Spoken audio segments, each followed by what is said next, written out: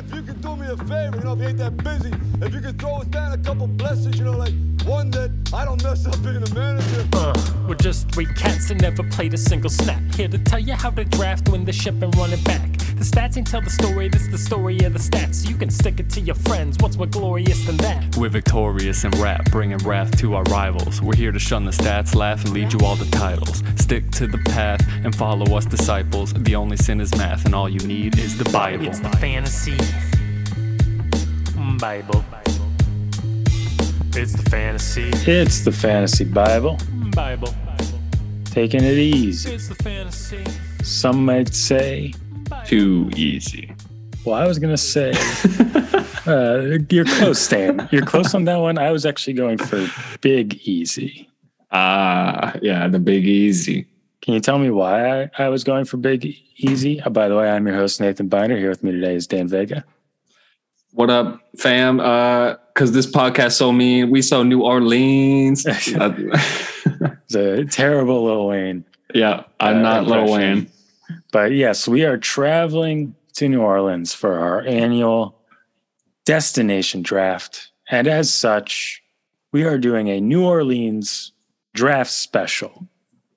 Kicking things off with a little From Great to Crepe, which I realize actually reads better on paper than it sounds. Yes. It kind of looks like crap, but it doesn't sound like that, but it's a really good pun when you read it. From Great to Crepe, ranking quarterback and wide receiver stacks. Then we'll get into When the Lev Knee Breaks, ranking top running back handcuffs. And then finish things off with just some New Orleans-inspired draft advice, what you can take from your time in the Big Easy and how you can apply that to your draft. And I'm excited for this one. Yeah, me too. I mean, this is just like to hype ourselves up, to hype the group up, to hype everyone who has drafted already and is yet to draft. I do have one quarrel here with the titles for the segments. From Great to Crepe, it's actually crepe is the proper pronunciation of it. Oh, so it kind of does work. From Great to Crepe, that kind of... Yeah, it kind of does work. That works. It's You're not right. crepe. It was intentional. Yeah. So I just was going off the spelling more so than the pronunciation there. But It turns out I had the pronunciation wrong to begin with. So, all right. I think you wanted to touch on some news before we did the segment. And you can also find us at Fantasy Bible Pod, Facebook, Instagram, Twitter, or our website, thefantasybible.substack.com. And just a couple brief news points. I mean, I kind of feel coming obligated. on the website, by the way. Yeah, big things. Big things. Nate has become a full-time fantasy football writer, so that's going to be prolific as the season develops. Yes, full-time in addition to my actual job. I will be now working 80 hours a week. No one's hired me. I'm just going to be doing it. So look forward to that. Yeah, so brief news segment. I mean, Brian Robinson, rookie running back for the Washington Commanders, they are now called, was shot in an attempted robbery / carjacking. T's and P's to that guy. I hope he's doing well. He does sound like he's doing well. Got released from the hospital. Surgery went well. But being the gluttonous podcast we have to really key in on the fantasy football implications of this. So Antonio Gibson was kind of like a huge fade up to this point. Rumor was that Brian Robinson, the guy who got shot and will not play for an extended, undetermined amount of time this season, was kind of the guy, the 1 and 2 down running back ahead of Gibson, according to some beat writers. So I guess the long-winded question I'm asking is, does this raise Gibson's value? Is he now like a steal in the draft because Brian Robinson will not be there to spell him on early downs? Obviously feel for Robinson, a guy that was really seemingly about to take the league by storm, at least the way he immediately sort of seized onto that starting role there in Washington. But I guess we have to talk about it like we would any other injury, which I guess it ultimately is for the purpose of fantasy football. I think obviously, yes, Gibson probably does gain some value, but we really don't know enough about the injury timeline here. I was doing some reading about this, and a player mentioned that someone had mentioned that a player on, I believe, the Vikings had once been shot and returned to the field within 5 weeks. Now, obviously, every gun injury is completely different, and I don't know anything really about this one except that he was shot in the lower body, shot in the knee apparently, but not in a way that severed any ligaments or anything like that. So just a bizarre situation. So I think it's one of those where you kind of have to wait and see, and it's probably a situation where they're going to be a little bit sensitive to talk about the football nature of it for good reason, and may just sort of withhold any sort of timeline announcements and just talk about how they're kind of focused on getting him healthy. But scary for him. Glad he's all right. And for Gibson, my hot take sort of suggested, I am higher on Gibson than the public generally seems to be, and this certainly doesn't lower my opinion of his value. Yeah, this would probably bridge the gap between you and I to where you were comfortable drafting him before this unfortunate news, and it probably makes me feel a lot more comfortable drafting Antonio Gibson in like the 6th round. His ADP might skyrocket by the time we draft in 4 days. So something to consider, something to monitor. Brian Robinson, probably not worth a draft pick right now in redraft leagues, but if you have an IR slot and he's eligible for that, you can always throw him on there and then hope for the best. We all wish him the best. He's probably my new favorite underdog player, replacing James Robinson in my heart. I really do think I'm going to be rooting for this guy to come back in a storm. So yeah, and if I were to step out of my role as an Eagles fan and empathize with Commanders fans, it's going to be great for them to have something good to root for instead of, the Dan Snyders and the Carson Wentzes. Not to conflate those two people, definitely very far ends of the spectrum. But all right. Next item here, I believe, is Kenyon Drake signing with the Ravens. Yeah, that is correct. Gus Edwards still injured, will not be playing for the first 4 weeks. He's on the PUP list. J.K. Dobbins not on the PUP list, so he will be eligible to play week 1. But we have, a lot of uncertainty on what kind of workload he's going to get, whether he's fully healthy, whether he can handle it. So they did choose to sign Kenyon Drake, who was released from the Raiders very shortly before this news broke. My biggest question, do we care? Is he going to have meaningful snaps for a fantasy football roster to where you can feel comfortable starting him by the time Gus Edwards gets back? Because, they had Mike Davis, journeyman veteran running back on the roster already. Does it just kind of create a cloud of uncertainty around who we can start in the first few weeks for the Baltimore Ravens? So I think we need to care in the aspect of J.K. Dobbins is the best player in that room. And I think this further suggests that while they're hoping to have him ready to go from week 1, I have doubts that he's going to be handling a full workload that early, if he is even able to get into that first game. His every knee injury is different, and his was particularly rough. And I know it's been from report, he's seemingly laboring back a little bit, at least early on, from that injury, trying to gain back his explosive nature. Although I do believe that's going to happen. I just think week 1 is a little early for that, and I think this is kind of a sign of that. But I think, as you alluded to, it's very similar to what they did last year, where you had Latavius Murray and Devonta Freeman and all these running backs sort of splitting carries, and one would lead the backfield 1 week, and then maybe for 2 weeks, and then it would kind of shift, or someone else would get injured. So I think it's going to be similar to that, where we're just going to have to watch and see this Ravens backfield week 1. But I definitely wouldn't be drafting Kenyon Drake at all. Me neither. Maybe he's a priority waiver pickup, but week 1, you should have better starting options than Kenyon Drake, and he shouldn't be relevant long enough to, warrant a bench stash. Yeah, I would agree with that. I think this just adds further doubt onto drafting J.K. Dobbins. I wouldn't want him as my running back 2. I'd feel much better if he's my running back 3 and I have the luxury to wait on starting him in my roster. And moving on to Jimmy G, he is now extended with the 49ers through this year. So restructured his contract. Yeah, so he's still on the 49ers. So much trade rumors throughout the offseason. Thought he could go a million places. No one had interest, didn't get traded.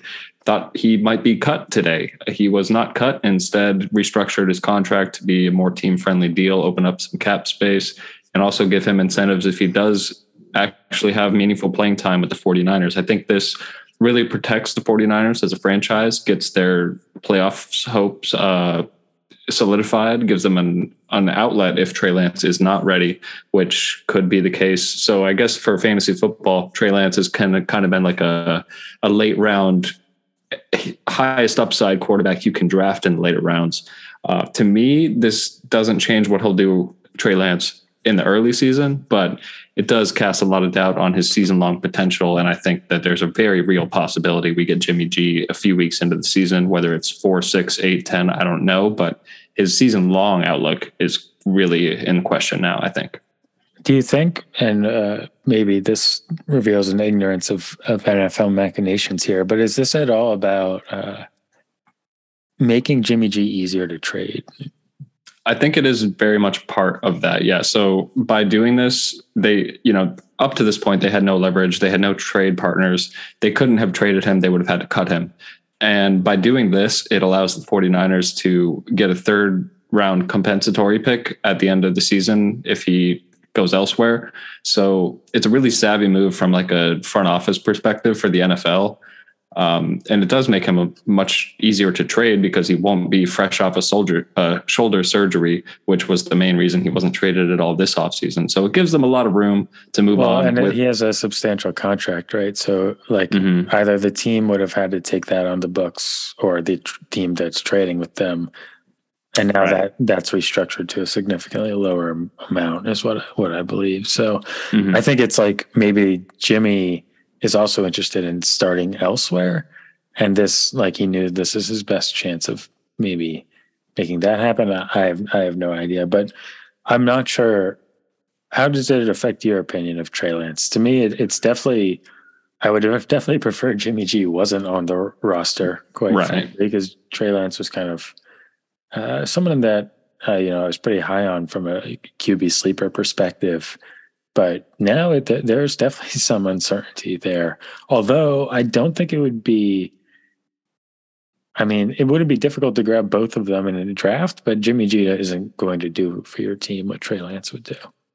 Right. It doesn't change my perspective of what I think Trey Lance can do for your football team as a weekly starter in the NFL, but it certainly casts doubt on whether you truly lock up a position. Like even if, let's say Jimmy G wasn't there, and let's say Trey Lance wasn't really the quarterback we thought he was going to be, he was still going to be fine for fantasy based on his rushing floor. He was still going to get 20 points a week. Yeah. Right. So that never was a concern, but now it is, because if he's just barely skating by and he's still producing for fantasy, he's probably going to be a top 10 quarterback for fantasy when he's starting.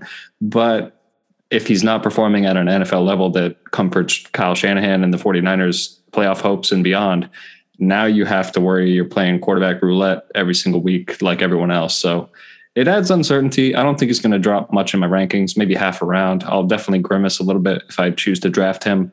But when he's healthy, he's going to start the season as the starter. So, I don't doubt his production early in the season. It's really mid to late. There is one item not on the news here that I think we should touch on. Please do. Go for it. Marlon Mack released. Oh, yeah. It's Dameon Pierce season, everybody. Take Dameon Pierce as early as you want him. Yeah. So for those who don't even know what team we're talking about yet, it's good. Thank you. It is the Houston Texans who have rookie Dameon Pierce, who's been lighting it up in preseason and in camp. He's what, a fourth round running back? I think fourth round running back. So you don't expect a lot from those guys, but he's coming into real opportunity very here. Interesting profile as well. Like partially a fourth round running back because of such low rushing production in college, but also playing for a play caller that wasn't the brightest in Dan Mullen, and also was kind of like a pass first offense. And, even Kadarius Toney was also getting a lot of backfield opportunities, split backfield, all that kind of stuff. So not necessarily talent deficiency, but production deficiency. Yeah. Yeah. And so this really just opens the door wide open for Dameon Pierce to get all the touches that we were hoping he was going to get. I mean, behind him on the depth chart, it was Marlon Mack, who is now cut from the team. Then it's like 31-year-old Rex Burkhead, who is not going to be a workhorse. He's going to be a supplemental piece at best. And then Dare Ogunbowale, who was like the third running back on the Jaguars behind James Robinson and some other guy that I fail to remember the name, back when James Robinson was a breakout UDFA. Michael Armstead. Yes. So like he has no competition. Yeah. Good pull, dude. Good brain right now. Well, because I remember you and I were talking about it and I was like, James Robinson, no way. I was big on James Robinson. Armstead. Yeah. And he unfortunately got COVID and missed the season while James Robinson went on to do James Robinson things. Yeah, so big higher outlook for Dameon Pierce after this news breaks. And anyone who drafted before this and has him on your team, you're feeling really good about it. He's going to probably increase by a round or two, maybe 2.5, maybe 3 at the most in some leagues. As far as ADP goes, he's going to be going, I would estimate, as early as the late 4th if somebody's crazy, and most likely in the 5th or 6th round in a lot of drafts. In dynasty leagues, would you trade a 2023 first round pick for him, knowing that we're about to get like a allegedly historic running back class? I don't think I would trade a first, but if I had a late first and I knew it was going to be a late first, I'd consider it, but I'd want a little sweetener in the deal, like a long shot bench stash or like a 3rd round pick on top of it. Yeah. All right. Well, enough of that. Yeah. Let's take a trip to, you're in New Orleans. I won't say breezy because it's not breezy. I guess I'll just say humid. It's humid, but it's that good kind of humid where your shirt's, unbuttoned a couple buttons. You have a watered down tequila water lime in your hand. You're kind of just drifting into jazz bar to jazz bar. You're having a good old time and you're ready to think about some fantasy football. So we're going to start with from great to crap, ranking quarterback and wide receiver stacks. And I hope it's clear. It's because like craps, you put them in stacks. Okay, now it's clear. Okay, I wasn't sure if that was clear. It was not clear at all. All right. That's why that one was that one. Anyway, so the way I kind of went about this is not dissimilar to the way I went about it last year, where it's not necessarily the stacks that are going to give you the most points, but stacks that I think you should target based on how easily they are to draft. Like, obviously a Josh Allen, Stephon Diggs stack, or Patrick Mahomes, Travis Kelce stack. They're great, but you obviously have to sacrifice really high draft capital to get them. So they're kind of priced accordingly. So these are some that I think are a slightly more low key, but just as potentially explosive. Okay, I have more of a mix to mine, but I definitely planned on talking about those kind of caveats to that. So, all right, I guess I'll go first here. Joe Burrow and T. Higgins / Jamar Chase. Ooh, I like you including T. Higgins there. Mad respect. I think either is good. I think that we saw weeks last week where T. Higgins dominated and then struggled with injury. And then I think we're just going to see a little bit more of that domination, especially because Chase wasn't a highly targeted player. Maybe that increases this year, but T. Higgins is also very talented.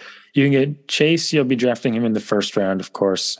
Higgins, late 2nd, early 3rd, depending on your league. And then Joe Burrow, you can get in the late 5th, early 6th. So if Higgins falls to you in the early 3rd and then Joe Burrow falls to you in the 6th, I think this is you filled out your roster at that point, and then you can just add this stack where that won't break your bank, but you can count on like either Chase or Higgins. One of those guys is going to go off week to week, and maybe Chase has the more explosive high end, but I think T. Higgins has the potential to be much more consistent.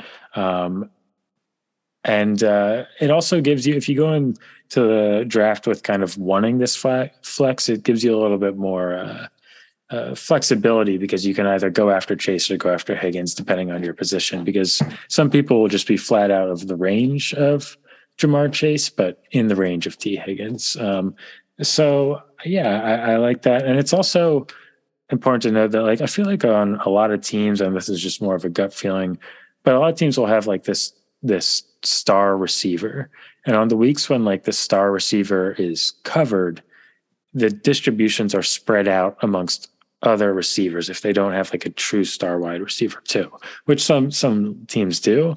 But this is a team where they, like, if Jamar Chase is getting covered, T. Higgins is getting targeted, and vice versa.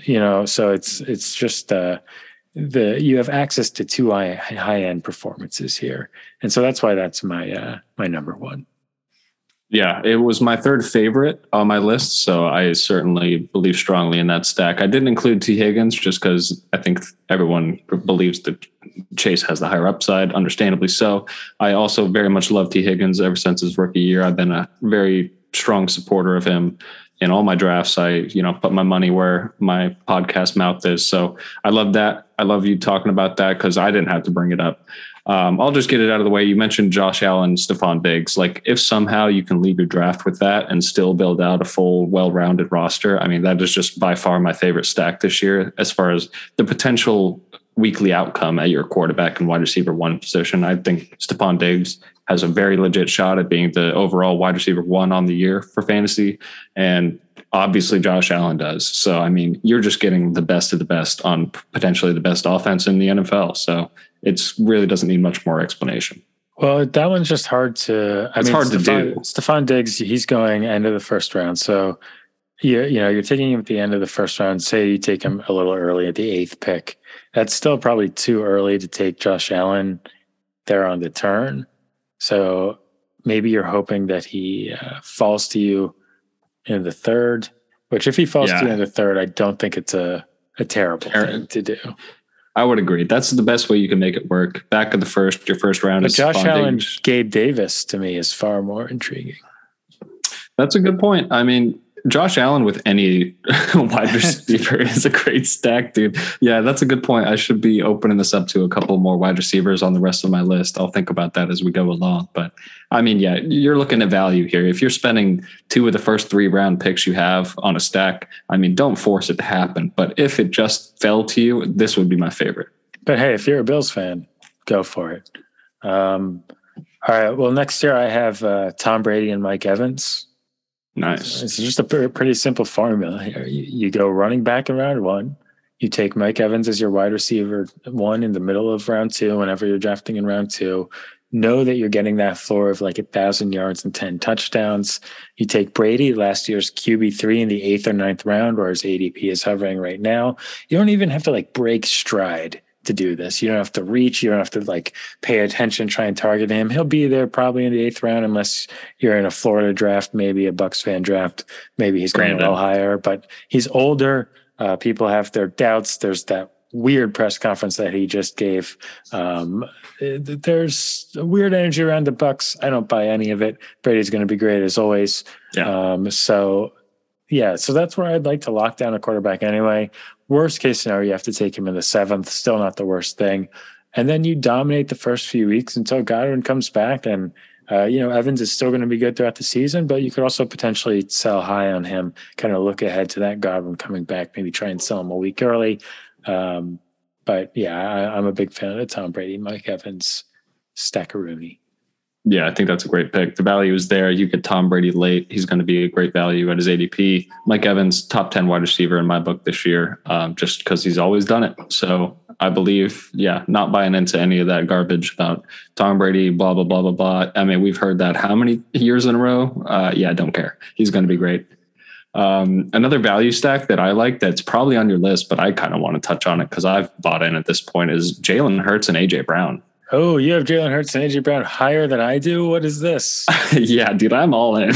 That's my number 3, but it's my number 4, so it's not technically higher than yours. What is this weak-willed nonsense, man? You are so AJ Brown is like on your do not draft list. Yeah, so it's really about like the upside case for both these guys, and I strongly believe in what it'll be for Jalen Hurts for fantasy football. I'm doubting it much more for AJ Brown, but I mean, if they both hit, dude, it's one of the best values you can get for a quarterback and wide receiver stack. Like the upside for AJ Brown, he's a top 10 wide receiver. He's being drafted back of the 2nd, early 3rd. He's being drafted 2 spots behind Mike Evans somehow.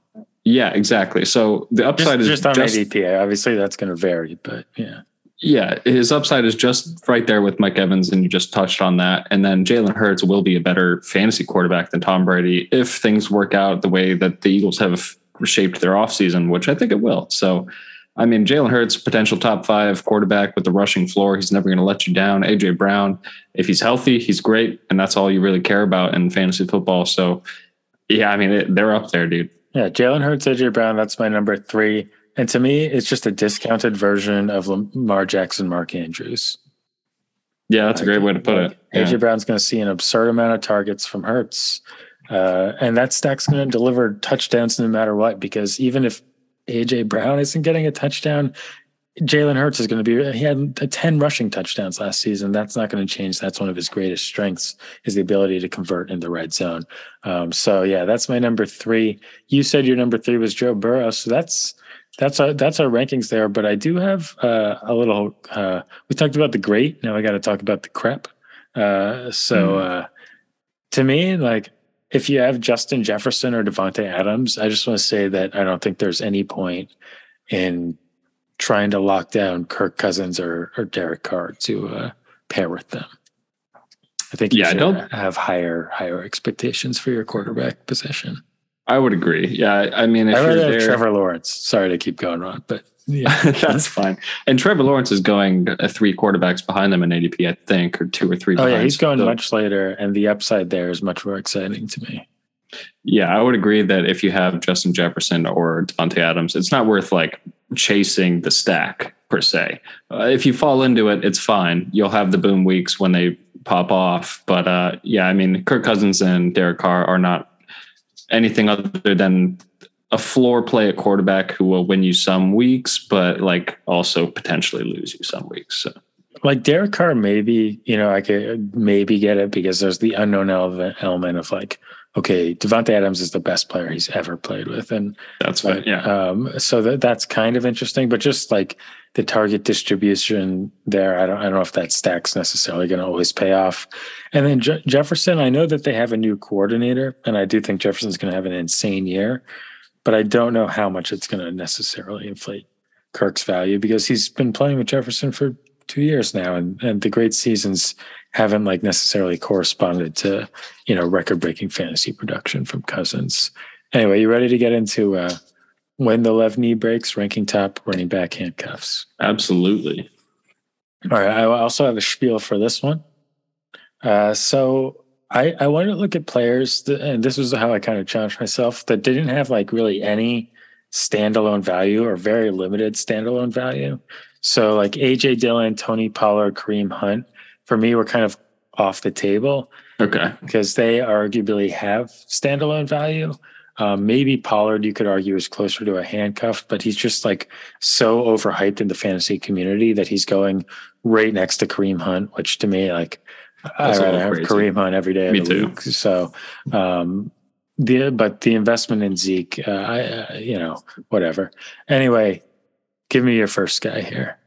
All right. So counting out AJ Dillon because he's the clear guy here, but it's Alexander Mattison, and it has to be. There's rumors he's going to be traded, but he's the clearest handcuff that if Dalvin Cook goes down, he's going to be in that 3-down role and performing at like 80 to 90% of what Dalvin Cook would do. Alexander Mattison has a very successful career as a backup running back. That's kind of why he wants to be traded. He thinks he deserves the running back 1 role on an offense, and he could arguably do it for a lot of the NFL teams that don't have a top tier running back 1. So to me, the security of knowing that he will take that role on if Dalvin Cook goes down, and the fact that he's proven it a few years in a row, I mean, I just don't think it's very much of a question in my mind. Yeah, the production from Madison when I say when, because it is a likelihood for at least a couple of games of the season. But I mean, I love it's still worth it to draft Dalvin. But yeah, the production is always insane. That behind like an offensive line that isn't necessarily one of the better lines in the league, that it's usually at least like 80% of Cook's production. I mean, sometimes there are dud weeks, but Madison is a primary. That's a great pick there. I think I maybe sort of galaxy brained this one to an unnecessary degree. Okay. So my number 1 is Kenneth Gainwell, running back 43 ADP of 119. So you can get him in the 12th, 13th round of fantasy drafts. Pass catching running back out of Memphis, first behind the depth chart if Miles Sanders goes down. Now, Sanders is currently nursing a hamstring injury with no timetable to return. I do think he's going to return sooner rather than later, but hamstring injury on a running back, notorious for popping up throughout the season and requiring rest. And Sanders has also just struggled with durability in the past. Now, Gainwell hasn't looked great in camp, but looked really good in the preseason games. Was part of that explosive Memphis backfield that turned out players like Pollard that we mentioned before, Henderson, Antonio Gibson, etc. And he's running behind one of the best offensive lines in the league. And he's a third down back. He's a pass catching back, but he can also run between the tackles. So he has versatility, but he has the ability to stay on the field. I just think that given the likelihood that Sanders misses sometimes and the fact that the Eagles are seemingly invested in Gainwell potentially as the running back of the future with Sanders on a contract year, I think he's a good pick here. And maybe again, not the best technical handcuff in the game, but I wanted to shout out some maybe lesser known or lesser targeted players here. I think that's a fair pick. I've been warming up on him as I do mock drafts and see who has upside in those later rounds at running back. And he's one of them on my list.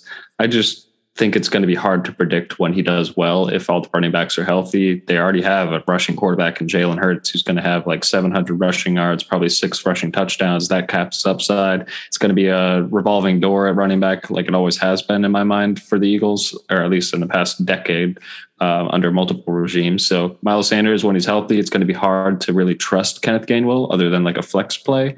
And then even Boston Scott is going to work in. There's going to be a week or two where Boston Scott is the guy and it wasn't Kenneth Gainwell. So his floor, very shaky, but I mean, that's what we're after with the handcuff. If Miles Sanders goes down, he comes into a much bigger role.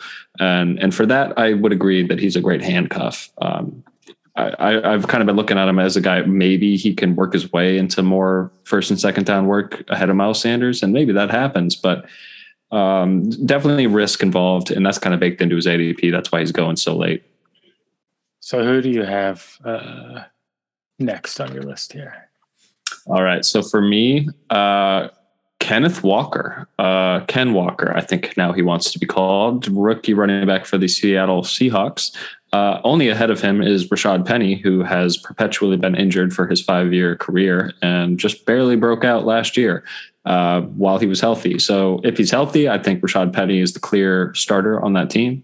They like to run the ball. Pete Carroll's still the head coach. But Kenneth Walker, very talented second round running back picked this year by the Seahawks. If Rashad Penny goes down, I do believe he'll be maybe not the 3-down back on every single drive, but he's going to get the most of the workload ahead of the likes of DJ Dallas and Travis Homer, who have been, constantly the running back 3 or 4 on that roster, only really phasing in upon injury. They're more special teams guys and supplemental pieces. So Kenneth Walker, I think, is a clear handcuff to a guy that's not even going early in drafts in Rashad Penny. But I mean, somebody's got to carry the rock for Pete Carroll. And I want that guy on my team, especially when they're going so late in drafts. How long is too long to hold Kenneth Walker? Like if you drafted him and he's not really doing anything, how long is too long? No, because I mean, isn't he going to miss some time with the hernia recovery situation? Yeah, he had that I surgery. totally spaced on that. So yeah, that's a big problem here. Oh, great job by Dane here. That blows up my plan. I'll make a note on my draft board for this upcoming draft. By the way, Dane, in 2005, there was this hurricane called Katrina. Mm-hmm. Yeah, I've heard of it. It struck the city of New Orleans, and there were these things called levees, these flood walls that were supposed to hold up, but they broke. And then running backs in the NFL often sustain knee injuries, which require their backups to play. And so when the left knee breaks, it's kind of like a callous kind of play on both of those situations. I wasn't sure if you got that one. So I did get that. I hope the listeners did as well, but I clearly forgot that Ken Walker was injured. So, when he's healthy, great handcuff. But yeah, honestly, hard to draft now if the uncertainty looms with the hernia. I would say don't draft him, yeah. Was he placed on the PUP? I mean, that should tell us. No, he was not. He's still up in the air, undeterminable amount of time missed. So very sketchy. To me, that seems like, I mean, I don't really know necessarily all the background information of how that needs to be executed, but if they're not putting him on the PUP list, or the PUP list is just 4 weeks, to me, that sounds like he's going to come back before 4 weeks. I don't know if that's the wrong read on that situation, but I think it's a fair read. They're leaving the option open to do so, but I think Pete Carroll is so optimistic about every single injury timeline for every single player he's ever coached. Like, it's just him being optimistic to me. I think realistically, he won't have a meaningful workload for 4 or 5, maybe 6 weeks. That could change with news as we get it. So monitor that. But yeah, I think the uncertainty is enough for me to not count on him for 4 weeks. That's the way I'm looking at it.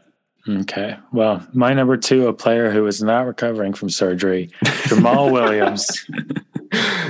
God damn it. I botched that one. Gosh darn it, Dane. This is a Christian podcast. Oh, yeah. Sorry, my Christians and Mormons. Running back 52, overall 138, essentially the last round of your drafts here. It's got what we're looking for from the Eagles. It's got very similar situations here. We got a strong offensive line. We got a run-first play caller.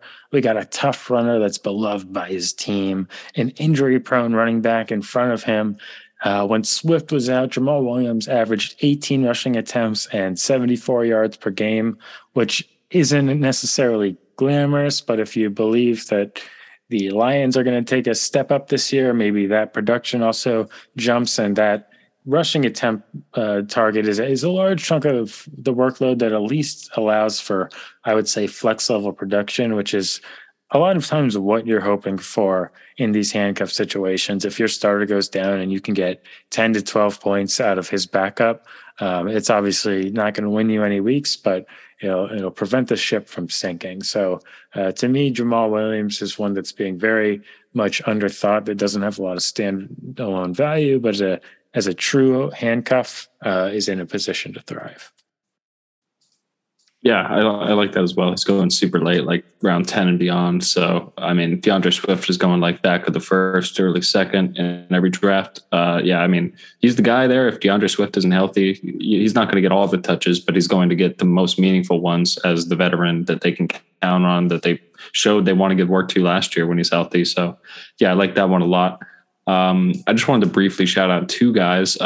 Darrell Henderson behind Cam Akers, who's recovering from a terrible Achilles injury. I mean, if Cam Akers is not able to sustain a workload that is meaningful, then it's going to be Darrell Henderson. And if Cam Akers gets re-injured somehow, compensating for that injury, overworking other ligaments or muscles, whatever, then it's Darrell Henderson who's getting those carries for the Rams, which is a great thing to have. And then spacing, where was it? Khalil Herbert, I think, should be mentioned behind David Montgomery. That's an interesting one. Because David Montgomery, he's like a middling running back too, that's not really getting any hype this draft season. And that's fair. We all know why the Bears offense is going to be bad. David Montgomery was good down the stretch last year, but now they have a rushing quarterback full time in Justin Fields. This offense is going to be, figures to be probably bottom 5 in the whole league. So touchdown upside is capped, but if he gets injured, I think the clear guy behind him is Khalil Herbert. He proved to be successful in that role last year, and maybe it gets muddy. Maybe they split the work, but I think he's somebody to be looking at as like your, 4th bench piece, like late in the rounds.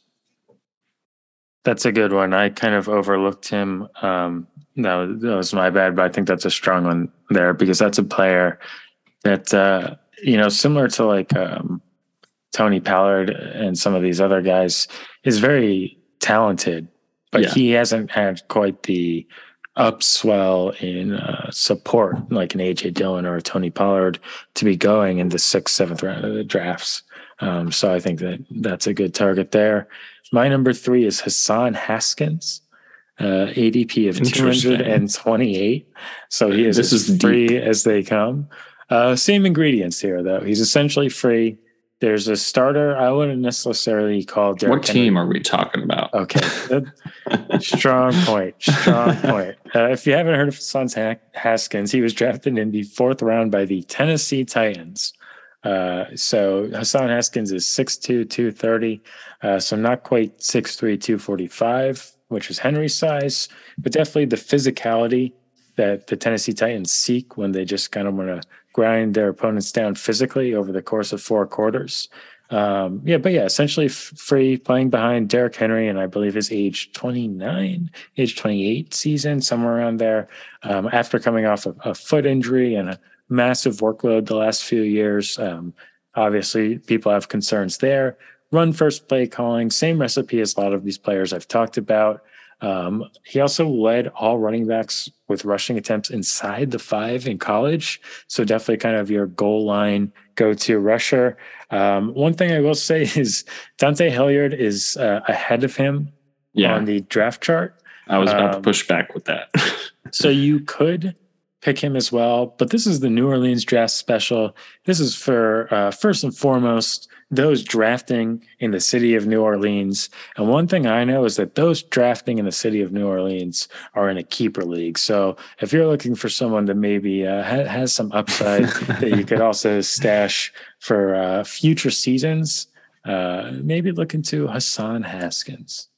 Nice pivot at the end. You saved it a little bit. I think Dontrell Hilliard is the handcuff if there is one right now, but that could change as the season goes along. The talent is there, but draft capital, not so much. It's murky, but I love same the draft deep capital cut. as Dameon Pierce. Oh, you sold me. I'm all in on Hassan Haskins. Hassan Haskins equals Dameon Pierce. Those were our lists, right? We did it. All right, so let's get into some New Orleans themed draft advice. Let's close this out with a little wisdom from this lovely city that was brought to us by one of the biggest historic land purchases in American history. That was a Jeopardy clue that I got right last night, so I think that deserves a shout out. How old are you that you're watching Jeopardy every night on the weekdays? Okay, I didn't say every night. I said last night.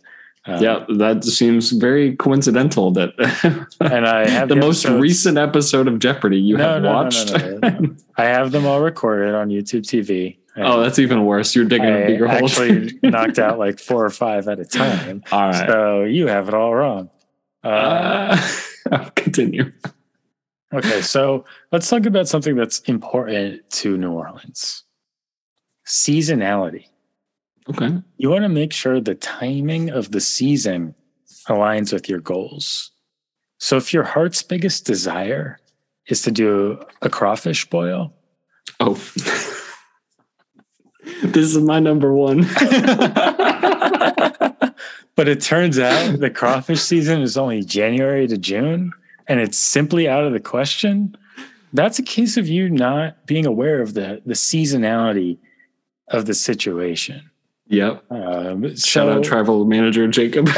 So obviously nothing you can do about it. You're not really going to ever be drafting in June, but maybe don't hype up said crawfish boil before doing the position that you get paid no money to do. So I've never paid attention to buys, but I do think looking at the NFL schedule and the seasonality of certain things can help make better decisions. So a few things that I've jotted down here. Early defense streaming schedules. Are you looking at which teams are playing bad opponents in the first few weeks so you can target them with the last pick of your draft? Cold weather seasonality. That's a real thing. If you're deciding between 2 running backs and one guy is going to play in the cold, when teams ride the physicality of the running back position to punish their opponents, think about guys like Damian Harris, Nick Chubb, David Montgomery that play in that cold or potentially inclement weather towards November, December, when those matchups really matter. And then finally, look at opportunities for teams to make changes. So the Steelers start their season against the Bengals, Patriots, and Browns, which are 3 solid teams, solid defenses. If Trubisky struggles and they go into play for the lowly Jets in week 4, is that Kenny Pickett's season? At what point do the Jets also try and trade for Jimmy G when Wilson plays poorly? If CeeDee Lamb or Mike Evans begin the season with an incredible target share, when do you think Gallup and Godwin will return? And what impact is that going to have on your potential to move on a player before their targets decrease? So just a little bit about seasonality. Yeah, I had a very much similar approach to this. Don't draft injured or suspended players because your win record might be rotten by the time it arrives. Don't plan for that June crawfish boil. But if you arrive, like August or September, it's going to be spoiled rotten. You're not going to have what you thought you were signing up for. It all seemed so good when you're hyping it up for 2 months. But when it arrives, you might be 1-5, 2-4, and your hopes for playoffs might be dashed already. So, plan accordingly. If you've built your roster construction up to the point where you can afford the luxury of stashing a player who's injured for 6 weeks, DeAndre Hopkins or whatever, J.K. Dobbins, who's potentially not getting a full workload, Chris Godwin, the list goes on. But just be very cognizant of how you're building your draft and if you can afford to truly stash a player like that. Because if you're playing for the second half of the season and you're not even really a playoff contender by that point, what is the purpose? You just kind of shot yourself in the foot there. So, shout out Jacob. Travel arrangements, Airbnb research, brunch reservations. We love it all. We appreciate it, but we do really wish we could have had that crawfish boil. Yeah, we all do. It's going to be forever immortalized in his record here. All right. Why don't you give us your next piece of advice so I don't accidentally steal this one in case they are aligned? Okay, probably not, but I wouldn't be shocked. Start your day off right with a Bloody Mary. Shout out our brunch scheduled. It's going to be fun. I will be ordering a couple Bloody Marys. Okay, well, Bloody Marys are disgusting, so not on this one. Oh, I like them. Anyways, so the point here for fantasy football, which we're still talking about, is start your draft off with a solid foundation that you can count on to get you through the day of rigorous festivities that are the fantasy football season. So build that solid foundation so that you may have the luxury to draft those guys who might not be healthy for the first couple of weeks so that you can play into those upside picks in the mid to late rounds. Don't start your draft with guys who might be injured or in the first 3 rounds. You don't want to build a shaky foundation that could crumble like the levees when the crawfish inevitably overrun the levees themselves. Yeah, I mean, the moral of the story is shoot for the stars. Yeah, I've lost it this podcast. I can't do it anymore. All right. Well, I'm going to finish out with this last piece of advice here, because just as important as advice on what to do in New Orleans is advice on what not to do in New Orleans. Great advice. So, all of these NFL franchises, they do have a dose of evil about them. But some are just incomparably evil. The Eagles, they use their extensive resources to fight against gun violence or raise funds for autism research. The New Orleans Saints, they use their substantial resources to provide public relations support to the Catholic Church for sex abuse scandals. Whoa. Look it up. This is going deep and dark. Are we sure we want to go down this road? So it's fantasy football. The moral is that you get to control every aspect of your team. Draft people that are fun to root for. Don't draft Don't be the guy that's wasting Whoa, you just broke your own on Deshaun Watson for 12 weeks. I love it. And look, obviously talent wins out. I've drafted Tyreek Hill a dozen times on a dozen rosters. But if this is the league where you have some doubts about his performance, then maybe this is the year that you don't make that pick. Matt Patricia is calling plays for the Patriots. Matt Patricia indicted for gang rape. Charges were only dropped because the victim was frightened about the impact a trial would have on her career. So maybe don't draft any Patriots. They're going to suck anyway. Oh, no. You're going full scathe. Oh, my God. Bottom line, let your heart be your guide. And maybe none of these things bother you. That's fine. We all need to compartmentalize and disassociate at times. But if they bother you even a little bit, weigh that just as much as you would anything else when you're making these decisions. I have nothing to add, but I loved that.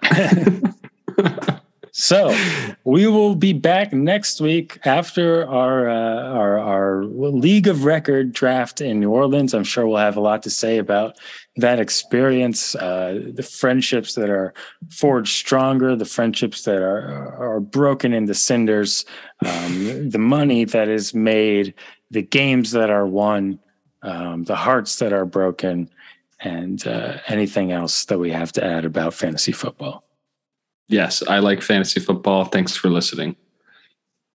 Fantasy Bible Pod, fantasybibleSubstack.com.